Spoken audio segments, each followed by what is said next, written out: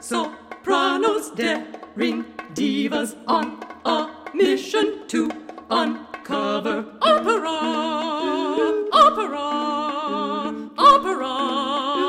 divas. Friends, welcome back to Operation Opera. Alisa and I had a lovely chat with Irish Soprano Mairead Buicke all about being an artist and a mother and working in the UK and working together as artists, and it was a lot of fun. Enjoy. I mean, it's just hard sometimes, I think, as a parent to leave them behind. I find that part of it hard, as but that's part of our career as well, and I get that, Yeah, I haven't spent too much time, like I usually drag him with me, right? And often you can, and sometimes you really can't. But and when you can, it's in some ways it's great because then you're all together. But in other ways, it's really hard because you often don't have the space that you need to practice, or that's exactly it. Right? Yeah, you have to kind of exactly. It's a real vicious circle. It's so hard to know, and I think you're always trying to find the right balance, and it's just one of those things. You just do your best, and you kind of have to accept that you just do your best, and that's what you're trying to do. Yeah, definitely. So. Yeah. But I mean, I personally, like, I have lots of friends that are, opera singers, obviously, and some of them have, very young kids, like babies, primarily. And I just personally, for me, I couldn't do it. I couldn't be away from them too much. It's just, I just feel these years are so precious anyway. They fly by so quickly that I just don't want to be away from them for 6 weeks at a time. It's just, I just couldn't do it. I don't think I would have the strength to be away from them for that long, unless I could have them with me, like what you're saying, Rachel, But then again, that can bring its own problems as well. If you're going to be in an opera rehearsal every day from like 10 until 6 and sometimes till 9:30 at night, how much are you going to see them then as well? And to be fair to everybody, I suppose it's just a real tricky one to balance, I think. Why do you suppose it's like most major opera houses don't have a schedule until the day of, right, or the night before? Yeah. Why is it so hard to schedule? I think it's directors. That's the director really, like from my experience, when I would have worked full time in an opera house, like you're at the mercy of the director all the time, I think. Even more so than the conductor. It's like, I don't know what way it works in the States, but certainly in the UK, like I would have worked a lot at English National Opera, and it was just the director had the real power, it was whatever his call was, what he wanted the call to be the next day, even the afternoon, that evening. Sometimes you'd be told, like in the afternoon rehearsal, what's happening that evening, So it's just one of those things, I think, and that's the nature of, rehearsing opera. It's so kind of, it's just a bit all over the shop sometimes, I think. Yeah, I wonder if it has to be that way. Like, I wonder, I mean, I was thinking about this the other day because we have a friend actually that we're going to speak with on the podcast, on our podcast in a few weeks, who's been sending out the stories of mothers and their experiences in opera houses. And I was curious, Marie, to sort of some of your thoughts on this too, and talking about like why I wonder why we don't have like an actual singers union that makes sure that we can have a schedule given to us, for our families to. I mean, we have AGMA, right? We have something, but why not something that makes our working hours like set and right? Like, I mean, wouldn't that just be like life changing? It would be completely life changing. I think the only hope of doing that would be in somewhere like Germany. I think Germany probably are they like probably their schedules. Yeah, exactly, and they're kind of more. But I think for the UK and certainly in Ireland as well, like it's just all over the place, and they just don't. I wouldn't say they don't. Well, they don't care actually, and even, I mean, when I worked a lot at English National Opera, I didn't have kids, so for me, I was kind of a free agent, so it was much easier for me to say, oh yeah, that's fine, or whatever, Sure. But like I remember one of the like leading ladies a lot of the time who would have been a big star in the UK, Amanda Roocroft is her name. And actually, funny enough, since then she actually has given up singing. And she's just turned 50 now, and she was incredible. Like she was amazing. She has sung in the Met. She sung in Glyndebourne. She was a really big star, but she was just a bit exploited vocally and everything very young, I think. But like, used to come to the point where we'd be in rehearsals for, especially when I remember we did Peter Grimes, and she was singing Ellen Orford, and she used to have her 3 boys sometimes just in the dressing room with her, like because they wouldn't tell her the schedule, and she was separated or divorced, and so when she had her boys, and that was it. And so sometimes she used to have to bring them to the opera house, and they used to sit in her dressing room while she was on stage singing and just like play computer games or read their books, or and it was kind of sad in some ways, because they were like from the age of about 6 to maybe 11 or something. Like, it's not really where a kid wants to hang around, it's fairly, like, it's not really the most exciting place. Who wants to sit backstage for hours and hours? I mean, I don't, like, nobody wants to, but if you're a young boy, not even singers want to do that. Yeah, exactly. Like, they want to go out and, throw a football around. So I do think it's definitely an issue. Definitely. I do think it's an issue, and I think it's very frustrating, especially for female singers. Yeah, and I wonder, like, you're talking about this wonderful soprano who ended up, leaving the industry early. And I wonder, how much does the art suffer when people who are, multi-dimensional, right? They have their life as an artist, they have their life as a person. And when the person has to make a decision for the benefit of, more than just themselves, like, that's it, right? And so they have to step away from the career. I feel like the art actually suffers. I don't know. What do you think? Of course it does. No, I definitely think it does. It's like, it's just that question, all the time of, can you have it all? Can you do it all? And look, I suppose it's one of those things where you need an incredible team of people behind you in order to do it all and to feel good about doing it all. But I do think definitely for females, I think the art probably does suffer. I mean, I've seen it hundreds of times where you see them going on stage, like from my experience, even with Amanda Rucroft, and she's so stressed going on stage, in a rehearsal, and she's trying to take on what the director's asking her to do and what the conductor's, shouting and do this and do. And, and probably at the back of her mind is like, okay, well, my 3 kids are down in my dressing room. You know what I mean? How can you concentrate 100%? Absolutely. It's like, and I've got to get them food. They haven't had dinner yet. And it's like, exactly. Yeah. It's like, I don't know, I'm sure you've heard of the mezzo Sarah Connolly, who's a very famous, she's a very famous English mezzo soprano. Like, she's like a huge star. Mm-hmm. And anytime you meet her and say, oh, hey, how are you? She's like, the first thing she'll tell you is, oh my God, my son hates me because he never sees me, and I just think that is so sad. That, like, that's always like her first line when you meet her, like, my son hates me. And that happens so much when you meet like female opera singers. The first thing they say is, oh, my children hate me. And I'm just like, Jesus, I never want that. I don't want to be that person. But then, they're there and they're trying to work, and they work so hard for this career, and they don't want to let it go. And I get that. But, like, it's just so hard. It's so hard. Yeah. But, anyway. And I don't think opera houses are that supportive, I think there's measures that could be put in place that would really be, like, really positive. Yeah. For, I suppose. Yeah, let's talk about that. Let's talk about that. Because be the change you want to see in the world. I don't know, like, what are those kinds of measures that could be put into place? Like, what? I mean, yeah, it's hard to know. Yeah, well, I mean, suppose there could be, like,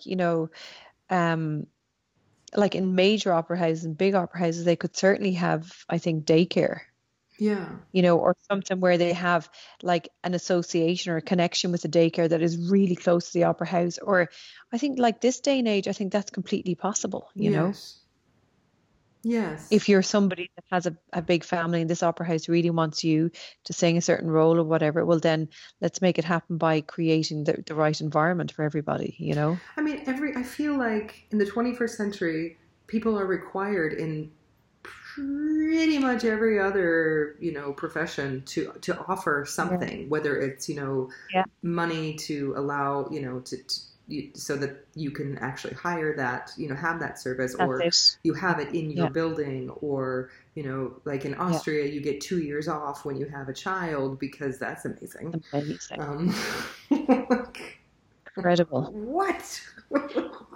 And do you get paid when you get it? Like if you're off for 2 years, Yes, do they I get think they paid? pay them. Yeah. Jesus, that's like mad. Yeah.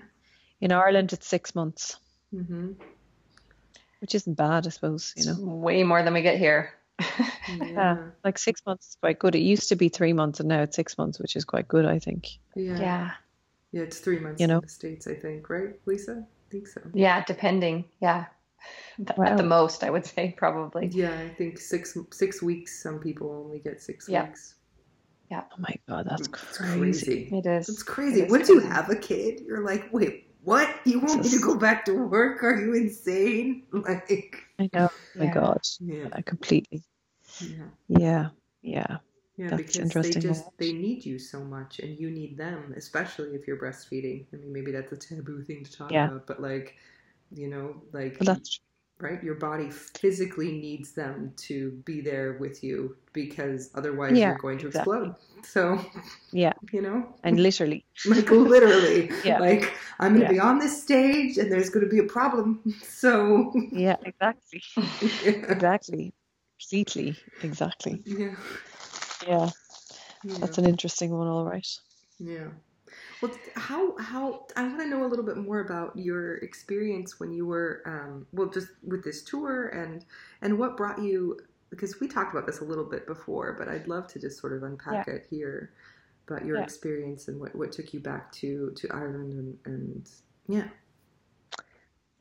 Yeah, so I suppose I was saying it there earlier that like I lived in London for 7 years, and then because my now husband, we met, and then he had, he has older kids, so in order for us to, make a life together, it was always going to be that I would have to be the one to move back to Ireland, because Tony was never wanted to be away from his kids, or living in a different country. It just wouldn't have worked. And also he has a very good professorship in the Royal Irish Academy of Music here. So, which is kind of a real job. So, yeah. So, yes. So I moved back to Ireland in 2012, and we got married that year. And, we've just kind of set up, obviously, life here. But since that, I did travel back and forth quite a lot to the UK for the first 2 years, and then, more sporadically, once I had kids and stuff, I did do a bit, I have to say, but yeah, so that's really why I'm back in Ireland, but I'm really happy I did that. I'm really happy I moved back when I did. I didn't realize at the time, I suppose, that how important it was going to be I'm really happy to be in Ireland, I have to say, And that's such a so it's beautiful worked thing out. to be able to say, right? Like, Yeah, you made yeah, a exactly, decision, it is. and Yeah. I think it was the right time, even at the time, there was a part of me worried that it was too premature on some levels for where I was at with my career and stuff. But I think it actually was the right time. And sometimes it takes time to realize that as well, Mm-hmm. So, yeah. So, and it just gave me a great chance to also, I suppose, establish myself here, both as a singer and, I do some teaching as well, which I really like. I teach in the Conservatory of Music and Drama in Dublin as well here. So it's from that point of view, it's given me a balance as well in life, which is great. Alisa and I were talking earlier a little bit about teaching, and like, it really is such an energizing thing, isn't it? Yeah, completely. Yeah. Yeah. And I really enjoy it, I how have do to you say. find your students there? Like, as far as like, how do you Yes. find them like emotionally connecting to the process? Yeah. Yeah. Well, I think, it's really interesting, like teaching in the conservatory, it's great because they're all degree students, so they've all chosen to do music performance. So they're quite passionate about it, but it's really interesting. I have this girl who's in 4th year of her like BA performance degree. Mm-hmm. So she's obviously, her majoring is in opera. And it's really interesting because she she finds it really hard to connect emotionally with the pieces because she just doesn't want to tap into her own emotions, if you know what I mean, because she just doesn't. Mm-hmm. So what she does is she basically, so what we've created is that she creates pictures instead, like creates a film of pictures in order for her to connect. If she doesn't want to connect on a, I suppose, on a, what's the word I'm looking for, on an Personal? individual level, on a personal level, then we have to find a way that there is some connection. So the only way we could break any barriers was by creating these kind of films of all the different, pieces she's singing and stuff like that. And that's worked. For me, I think the most effective is to actually connect personally. But I think there's a lot of barriers there for her just through life, and I don't want to be the one to push her too much either, or because I don't want it to become a traumatic thing for her. So we've just found a happy medium that works for now, because she's an incredible singer. So, and I just sometimes say to her, what's missing is like colors and just trying to get inside the music more. So, and then when she kind of started to create the film of pictures and all that and connect with it that way, it has really improved, but it's very interesting. That's great that you found a workaround though, because some people just need, baby steps. They need milk before meat, and to find sort of a gateway into that's something true, that's more difficult. Well, I only learned that myself because when I was in London studying, we worked as a performance psychologist a lot, and she used to do it a lot with like, and it's just a technique I learned from her, and actually at the time, I suppose you don't realize how valuable all this stuff you are learning that will be so effective for your own teaching down the road. But she's a genius woman, actually. She's amazing. And I learned a lot from her just from the point of view of performance techniques and, just tools that you can use really well sometimes, maybe when you're not feeling the most, the strongest emotionally, or where you feel you just can't tap into something, so, and I always believe that there has to be a way around, it's just to find the right one is the thing. That's a really interesting idea. I think for myself, like, I feel like I always go to the emotion. Like that for me, that's like the easiest part. I'd be a bit like you as well, I have to say. Yeah, that's interesting. Yeah. I feel this thing, it's very clear to me what it is, and I go there, but often you have to be careful with that because you can't get choked up when the character gets choked up, because then you can't think. Exactly it. Yeah. So, two words, Suor Angelica. Yeah, right. Yeah, exactly. Yeah, exactly. So true. Yeah. I just remember my teacher once in London saying to me, I can't remember what it was. I think it was when I was learning the role of Tosca or something, and I just was really, like, it's just so emotional. And she just said to me, you need to, she's really, really black and white. She's like, okay, you really need to get over this now, because it's not your job it's not your job to cry on, it's the listener and the people that are watching, it's their job to feel it. If you cannot be so self-indulgent. Like, she was so hard on me, but it was really, and actually when she said that to me, I was like, oh, okay, well, maybe I should just get all of this out of my system now and then, find a way, but she was really straight with me about it, because she's like, if you do it this way, you're never going to sing it to the best, technically, that you can sing it as well. So you have to find a balance between both. Yeah. And that balance, I think, is what's such a struggle from, like, because such a struggle. I've like, some of the teachers here have talked a lot about this. They'll say, the voice has to always be positive. And like we mentioned in Suor Angelica, right? You have this aria that you're singing to the death of a child. Like, you're saying, without me, you breathed your last. Like, how do you say that as a mother without having it like completely break you? Completely. Yeah.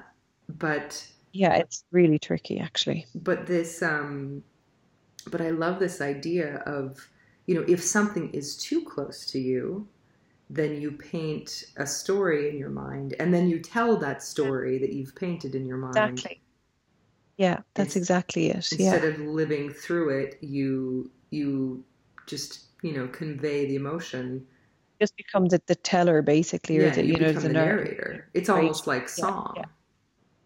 Exactly. Yeah. Huh. Yeah. Interesting. Yeah. Yeah. So, and it's an interesting one. All right. That's cool. Yeah. Yeah, I'll just say 2 words about this too, because I had a similar experience with my mentor at the time, when I was singing the role of Suor Angelica, and I just was so emotional about it, and not ever having had a child of my own, but I still, I just empathy and just feeling like, oh my gosh, like how would I deal with this Zia Principessa and this news and this whole situation. And he said to me, when you're feeling it that strongly, and when you're having this breakdown, essentially emotionally and crying and whatever, we can't feel it. And so it's that was always sort of this strange conundrum for me, because I was like, okay, so how do I act it or embody it or present it in some way so that the audience is able to connect with it?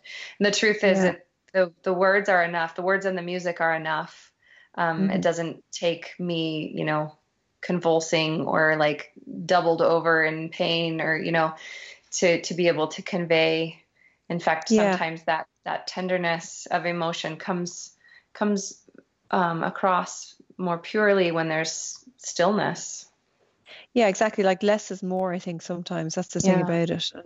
And that sometimes it's really hard for us to realize, I think, but I kind of agree there with the music and the music and the text and everything else. I mean, that's sometimes simplicity is everything, Yeah. I was watching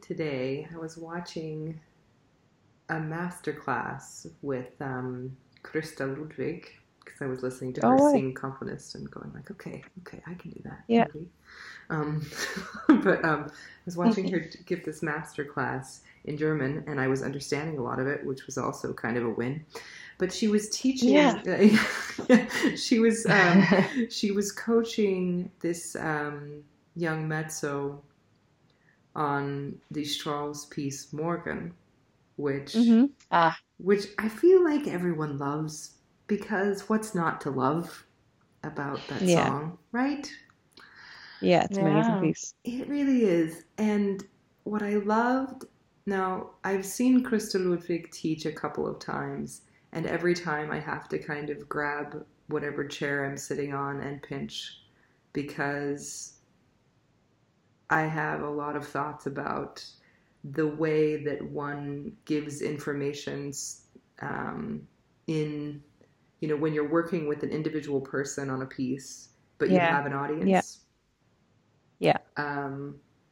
So there's that, but on the positive side, I love that she. Sorry, Rachel hates master classes. I do. Okay, sorry, I just said it for you. Mairead, this is the thing about me, is that I kind of hate master classes. I'm not a lover of them myself now. I have to say as well. I feel like master classes would be great if it really was just you and the master. Yeah, exactly. Right, but whenever there's an audience, especially if the master is a little bit older and hasn't been performing, a bit of a performance. Yeah, it becomes a performance for them, and you at the expense of the singer, I feel. Yeah. Completely. Yeah. So, but yet the information that they have is it's invaluable. Like, and see, that's the thing. So sometimes you just got to suck it up. Yeah, you got to suck it up and be like, all right, I'm not going to respond to this, even though the redhead in me is like, yeah. But yeah. But what I loved about I know. It, right? Sorry, Rachel, go on there. No, go ahead. Say what you want. No, I know. I was just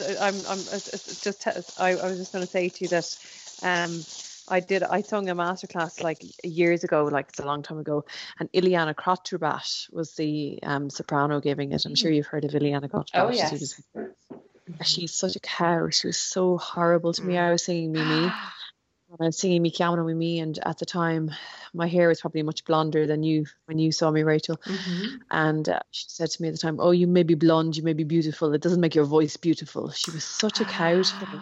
And I was supposed to have master classes with her for the whole week this week. Like that whole week she was giving master classes for the whole week. And because I was the only soprano that was singing the repertoire that she would have sung in her day, like I was put on to be singing every day. So after the first day, I just went to the head of the college and I just said, no, I said, I'm not singing for the rest of the week. I said, I don't care who she is. I actually don't care.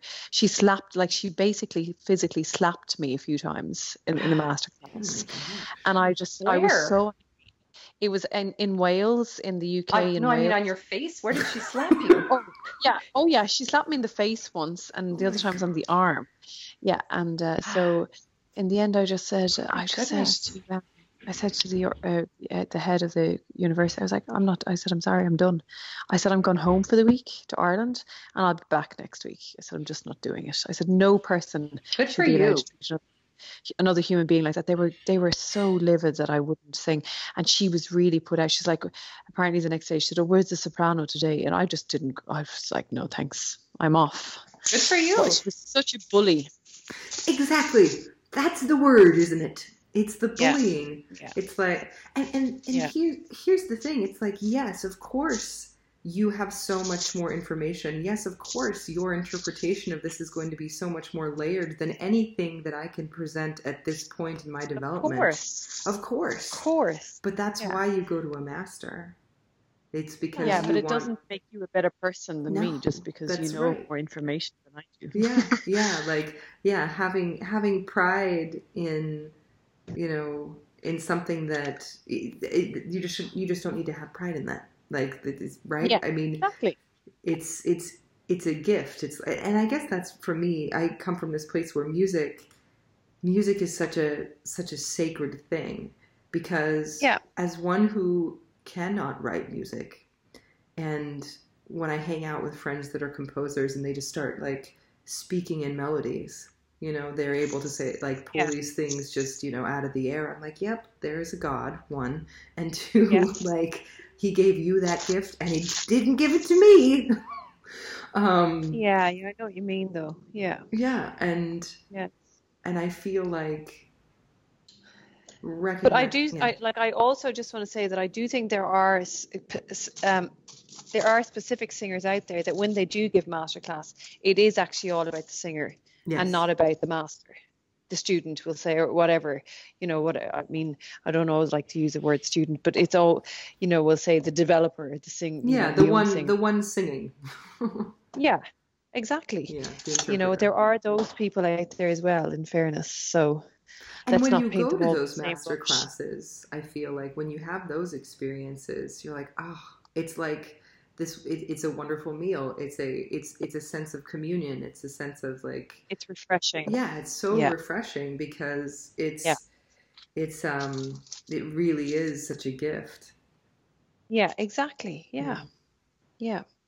Yeah, so it's interesting. It's so funny that we've all obviously trained in different places and in different countries, and yet an awful lot of our experiences are so similar, isn't it? Yeah, it is fascinating, actually. Because that's something that I was wondering, like, how was your education? So we've talked a little bit, Alisa and I have talked in the past a little bit about how, the difference between a university education in the States versus a conservatory education in the States. But what is because you were at the Royal Conservatory. So I was in the academy in Dublin first, in the Royal Irish Academy, and that's a very small, that's a conservatory. And then I went from there to London to the National Opera Studio. Mm-hmm. And that's where there's 12 singers every year that do the opera studio. And then I went straight from there to English National Opera on a young artist program for 3 years. So I suppose from my point of view, I had a really, I suppose, positive kind of journey on so many levels. I think the most negative part of it was my teacher in Ireland, who is amazing, is very famous, Dr. Veronica Dunn. There's a very famous international singing competition in Ireland called the Veronica Dunn Singing Competition. She was my teacher here. And she's now 90 and she's still teaching. She's a kind of she's a living legend.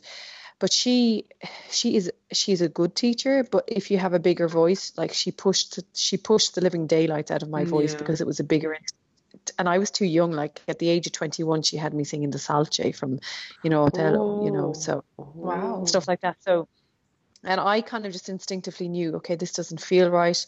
Maybe I need to go and, have a consultation lesson with somebody else. And I did that. And it was my time for me to leave the academy, but she never really got over me leaving her. And that was really sad. And and to this day, even now, when I see her, I find it really sad because, she taught me so much, and yet she just couldn't, when the time came, she couldn't really let me go on some levels.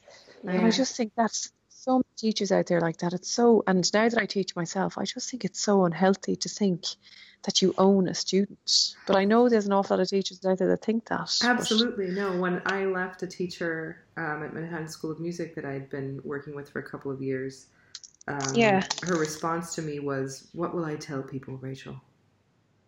What am I going to say?" What? And yeah, literally, that's what she said to me. And I was like, I don't know. What are you going to tell people? Like, I just can't study with you anymore because I don't want to sound like everybody else in your studio, because that's what happens. That's everyone develops a certain sound, that happens. I think, there's some teachers that they like a certain sound, and so they create it within each of their students, even if it's not naturally what God gave them. And at 20, I realized that. And so I just, decided, and plus, there were all kinds of, things that were said in lessons that were really abusive and difficult but that it is that ownership thing. And it's just so, it's not right. It's just a bit, it's so and like unhealthy. that as well. My teacher in Ireland would have taught us, on reverse psychology. So she would tell you the whole time that you're really shit. Like that's completely shit. I'm just like, so I used to come out of but I was kind of stubborn. So the more she told me I was shit, the more I wanted to be better. Yes. Where there was other students that she used to do that to, and she completely crushed them, like destroyed them. Yes. Whereas I would just be a bit too stubborn for that. Yes. Absolutely. And that's just really damaging on so many levels for people that have not, that just don't react well to that kind of teaching, Right. Absolutely. Yeah. No, and it's so interesting because I feel like I'm similar in the sense that I was also very stubborn. And so, but instead of, I would still keep showing up, and I would still keep working, and I would, and then eventually she would say something like, "Well, you could sing that with the best of them." But then I didn't believe her. Yeah, I know exactly what you mean. Right? Yeah. Yep. Sounds very similar. It's interesting. That's so funny. Wow. I had a teacher. Yeah, I'm trying to think how I can tell this story without making it obvious who I'm talking about. But when it came time for me, when I felt like it was time for me to move on, I was terrified. Like I remember just feeling like cold shivers up my spine when I thought about telling her these words, like, I'm going to stop coming to you for voice lessons every week. And I just couldn't I never really got to the point where I felt like it would be safe for me to do that. And so other things kind of took place, including me moving for a while, that kind of helped the transition to happen organically without me having to actually break up with her. But it's a breakup. It's a breakup. Yeah, it is a breakup. It really is. And I had only been studying with her for maybe 2 or 3 years at the most. But it was I just could, like in my soul, I could feel that if I were to say those words, it would not end well. Like I was just like, I don't want to put myself in that situation. So, and it ended up working out otherwise. But as a teacher myself now, I'm still fairly new, but I'm growing my studio, and I have, 10 students and soon we'll have about a dozen or something, and young people, and who look to me, as an authority and who trust me. And I cannot imagine putting them in a position where they would be afraid to tell me that they either don't want to take lessons anymore or want to study with someone different, or, Yeah, that's also because you've been through that yourself and you get that. Yeah. You know what I mean? And I mean, maybe some of the older teachers would have been like that as well. And I don't know. And maybe they just forgot. Who knows? It's hard to know, isn't it? Yeah. Yeah. It's strange. I don't know what motivates that. I don't know if it's ego or if it's. I think it's ego. Yeah. Yeah. I think it's ego. And I think it's also about the amount of time and effort they put into you. But I mean, that's the nature of being a teacher. You know, you don't own anybody. You know, that's the way I would look at it, even with students now. You know, I don't own my students. Like, they come to me to learn, and if I can help them and, you know, help them to grow in a great and a positive way, well, that's brilliant. But I don't believe on any level that I'm going to be able to teach them everything. You know what I mean? There's no way you could, and there's no way anyone could. And I think that's really, it's probably really good to be able to recognize that. And I actually think also, and it's something that they're bringing in the conservatory here where I teach, is like collaborative teaching it can often be really effective as well, where, you know, a student, if a student feels like, oh, you know, I'd like to go to Mairead Buicke, you know, to work on opera, and I really would like to go to, say, for instance, another teacher, Sinead Campbell, and work on all my art song and leader, and, you know, because then they can get the best of everything from so many different teachers, you know. Yes, so, I love that concept. That's a wonderful idea. Share and share alike. And we as professionals and as teachers, you know, who've been through, you know, however many decades of this already, we have so much to learn from each other still. Yeah. And there's no way that what I know and, you know, or what you know, that there's going to be things that you guys know that I don't know, and vice versa. And isn't it such a great thing if you can learn from each other and not allow egos and whatever else to just get in the way of the whole thing, you know? Yeah. Imagine. Yeah. In fact, sorry, go ahead. You, Rachel, I'll remember. I just had this analogy that came to my mind. Like, imagine if you were building a house and you decided, I'm just going to have one person that does it all. Yeah. They're going to pour the foundation. They're going to, you know, they're going to write up all the architecture plans. They are going to pick out my windows. They're going to do everything. Just a one-stop shop. And the thing is, I think in our world that we live in, I feel like we kind of like one-stop shops. We like to be able to pull into the mall and take care of everything in 3 hours, right? It's more convenient. But if you're really crafting an instrument, if you're really building a house, there's no way that you can do that with one person, right? Yeah.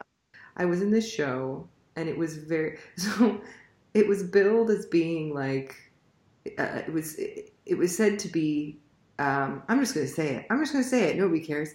It was billed to be Santa Monica Civic Light Opera. Doesn't that sound nice? Doesn't that sound like something real? Absolutely. Yeah, it does. Well, it kind of wasn't, as it turns out.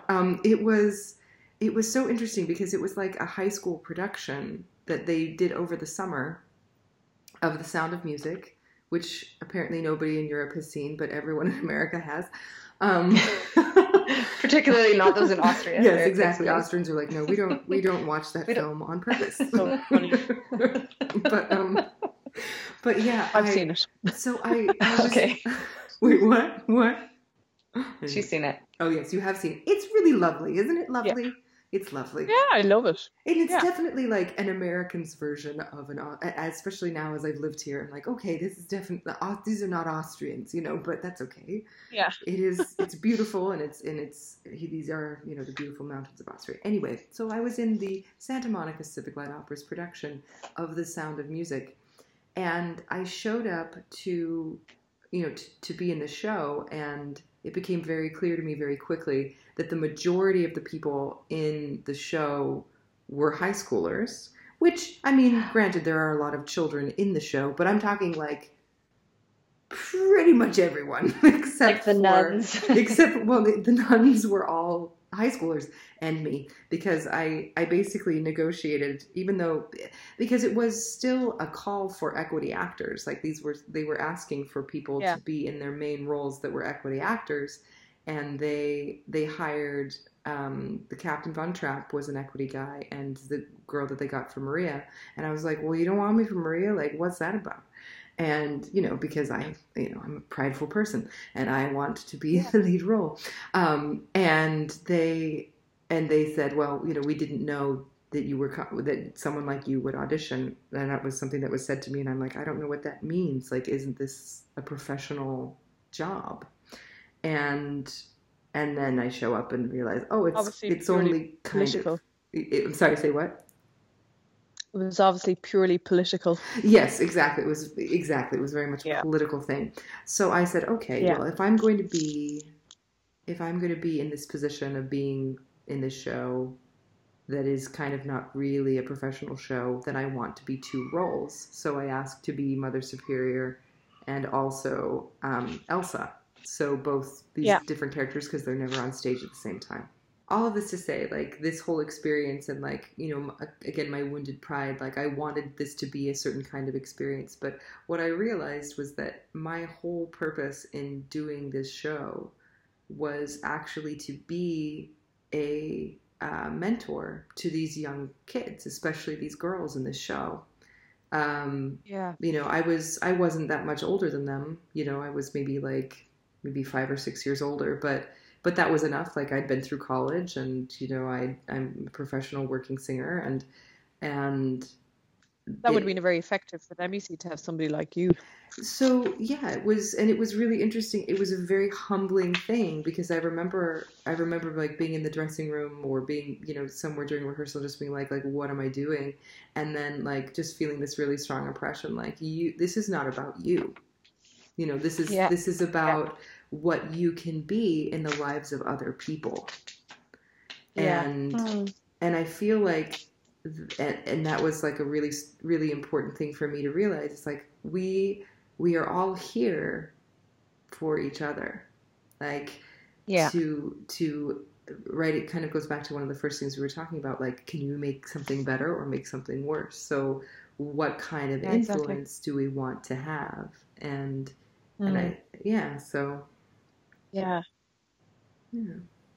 That's very interesting. Yeah. You can just never know when you get into these productions what's behind anything. Yeah. Now you're getting ready to do a big. You're going to be singing for a company coming up here pretty soon, I think, right? Rita was mentioning something to me about you have this contract to be singing. Is that me? Yeah. In Vienna? No, I don't think in Vienna. No, somewhere. She was mentioning it back home where you are, and that it was something exciting that you would be doing. And there's a new Irish National Opera Company in Ireland. Awesome. That has just been launched, but at the moment, it's all very new at the moment, so there's not a huge amount of casting that has happened just yet. Mm-hmm. But it's all kind of hush hush, it's interesting. We're all just waiting to see what's going to happen, Mm-hmm. And what they end still up producing. Yeah, and they're all waiting for funding to come through, and this kind of stuff. But and it's also very interesting talking about politics and stuff. Who he's going to cast, and it's just one of those really interesting things. I did have a meeting with him quite recently, and and as like he had no idea that I had sung abroad so much, and because if you live in Ireland, they kind of just think, oh well, she lives here, so therefore we'll now hire somebody abroad. Do you know what I mean? That kind of thing. Of course. Yes. We can't. Same applies to Utah. or or and a lot of anywhere other that you live. It's like we want to hire people. It's more exotic. Who don't live here. Yeah, exactly. Mm-hmm. So there's a few things in the pipeline. So we're just waiting to hear whether it actually materializes or not. I kind of believe it when I see it, if you know what I mean. Of course, until the contract is in hand, or actually until the money is in your account. Yeah, exactly. Yeah. Yeah, until the check is cleared. Yep. Yeah. It's a precarious world we live in. So I'll keep you posted on that. Please do, because that's exciting. It's always exciting when a new company sort of emerges, because they have such fire. I feel like. Well, see, Ireland doesn't have any national opera company up until now. That's really exciting. There's no opera company that does a full season in Ireland. Mm-hmm. Just shocking, really. But wow, considering there's an awful lot. opera singers. So they're brilliant that's orchestras in shocking. Ireland. Yeah. The symphony orchestra and the concert orchestra, and they're really amazing orchestras. Like I would do a lot of work with them. But like as regards opera companies, it's always been a bit of a disaster here. So it's also because it's such a small country, like a small island, Ireland is. But it's just often, money isn't divided in a very fair way in the arts here, and it's hopefully getting better now. So it'll be just really interesting to see how all of this, unveils in the next year or so and see what happens. Mm-hmm. Definitely. So I'll keep you posted. Please do. Yeah. Yes. Yeah, for sure. Sure, yeah. So what's your closest opportunity to sing opera then, from where you live now? London. Okay. Yeah. And how, what is it like to get there? Do you get on a train? No, so you've got to fly. Oh, okay. Yeah. So it's only like close. a 50-minute flight. 50. Okay. Yeah. So it's really close. Yeah. So it's fine, And I mean, every place in Europe is like 2 hours, so it's completely fine. Yeah. It's Isn't so that nice? It's so cool. Well, you're there too, Rachel. I am, and I love that. In fact, I'm going to Budapest tomorrow. So. Oh my gosh. Yeah. Fantastic. Yeah. Just yourself or the family? The family. We're all going to go. Adam's going to get lugged around to a bunch of museums. He's going to love that. As long as we balance it out with churches that have plenty of candles, he'll be fine. Because he loves going to churches with candles. So, yeah. Oh. Yeah. I'd be dying to find out how. I've never been to Budapest, so I'd be interested to see how you enjoy I will let you know. Yeah. Well, this is really fun, you guys. Thank you. Yeah. Not at all. Anytime. This is great. Yeah. If I can be of any help at any time, you know what I mean? Yeah. No. And this was a really nice sort of opening, sort of talking about like what is it like being a mom in the arts and as an opera singer, and talking about sort of where things are in the business and experiences. So that was really, really cool.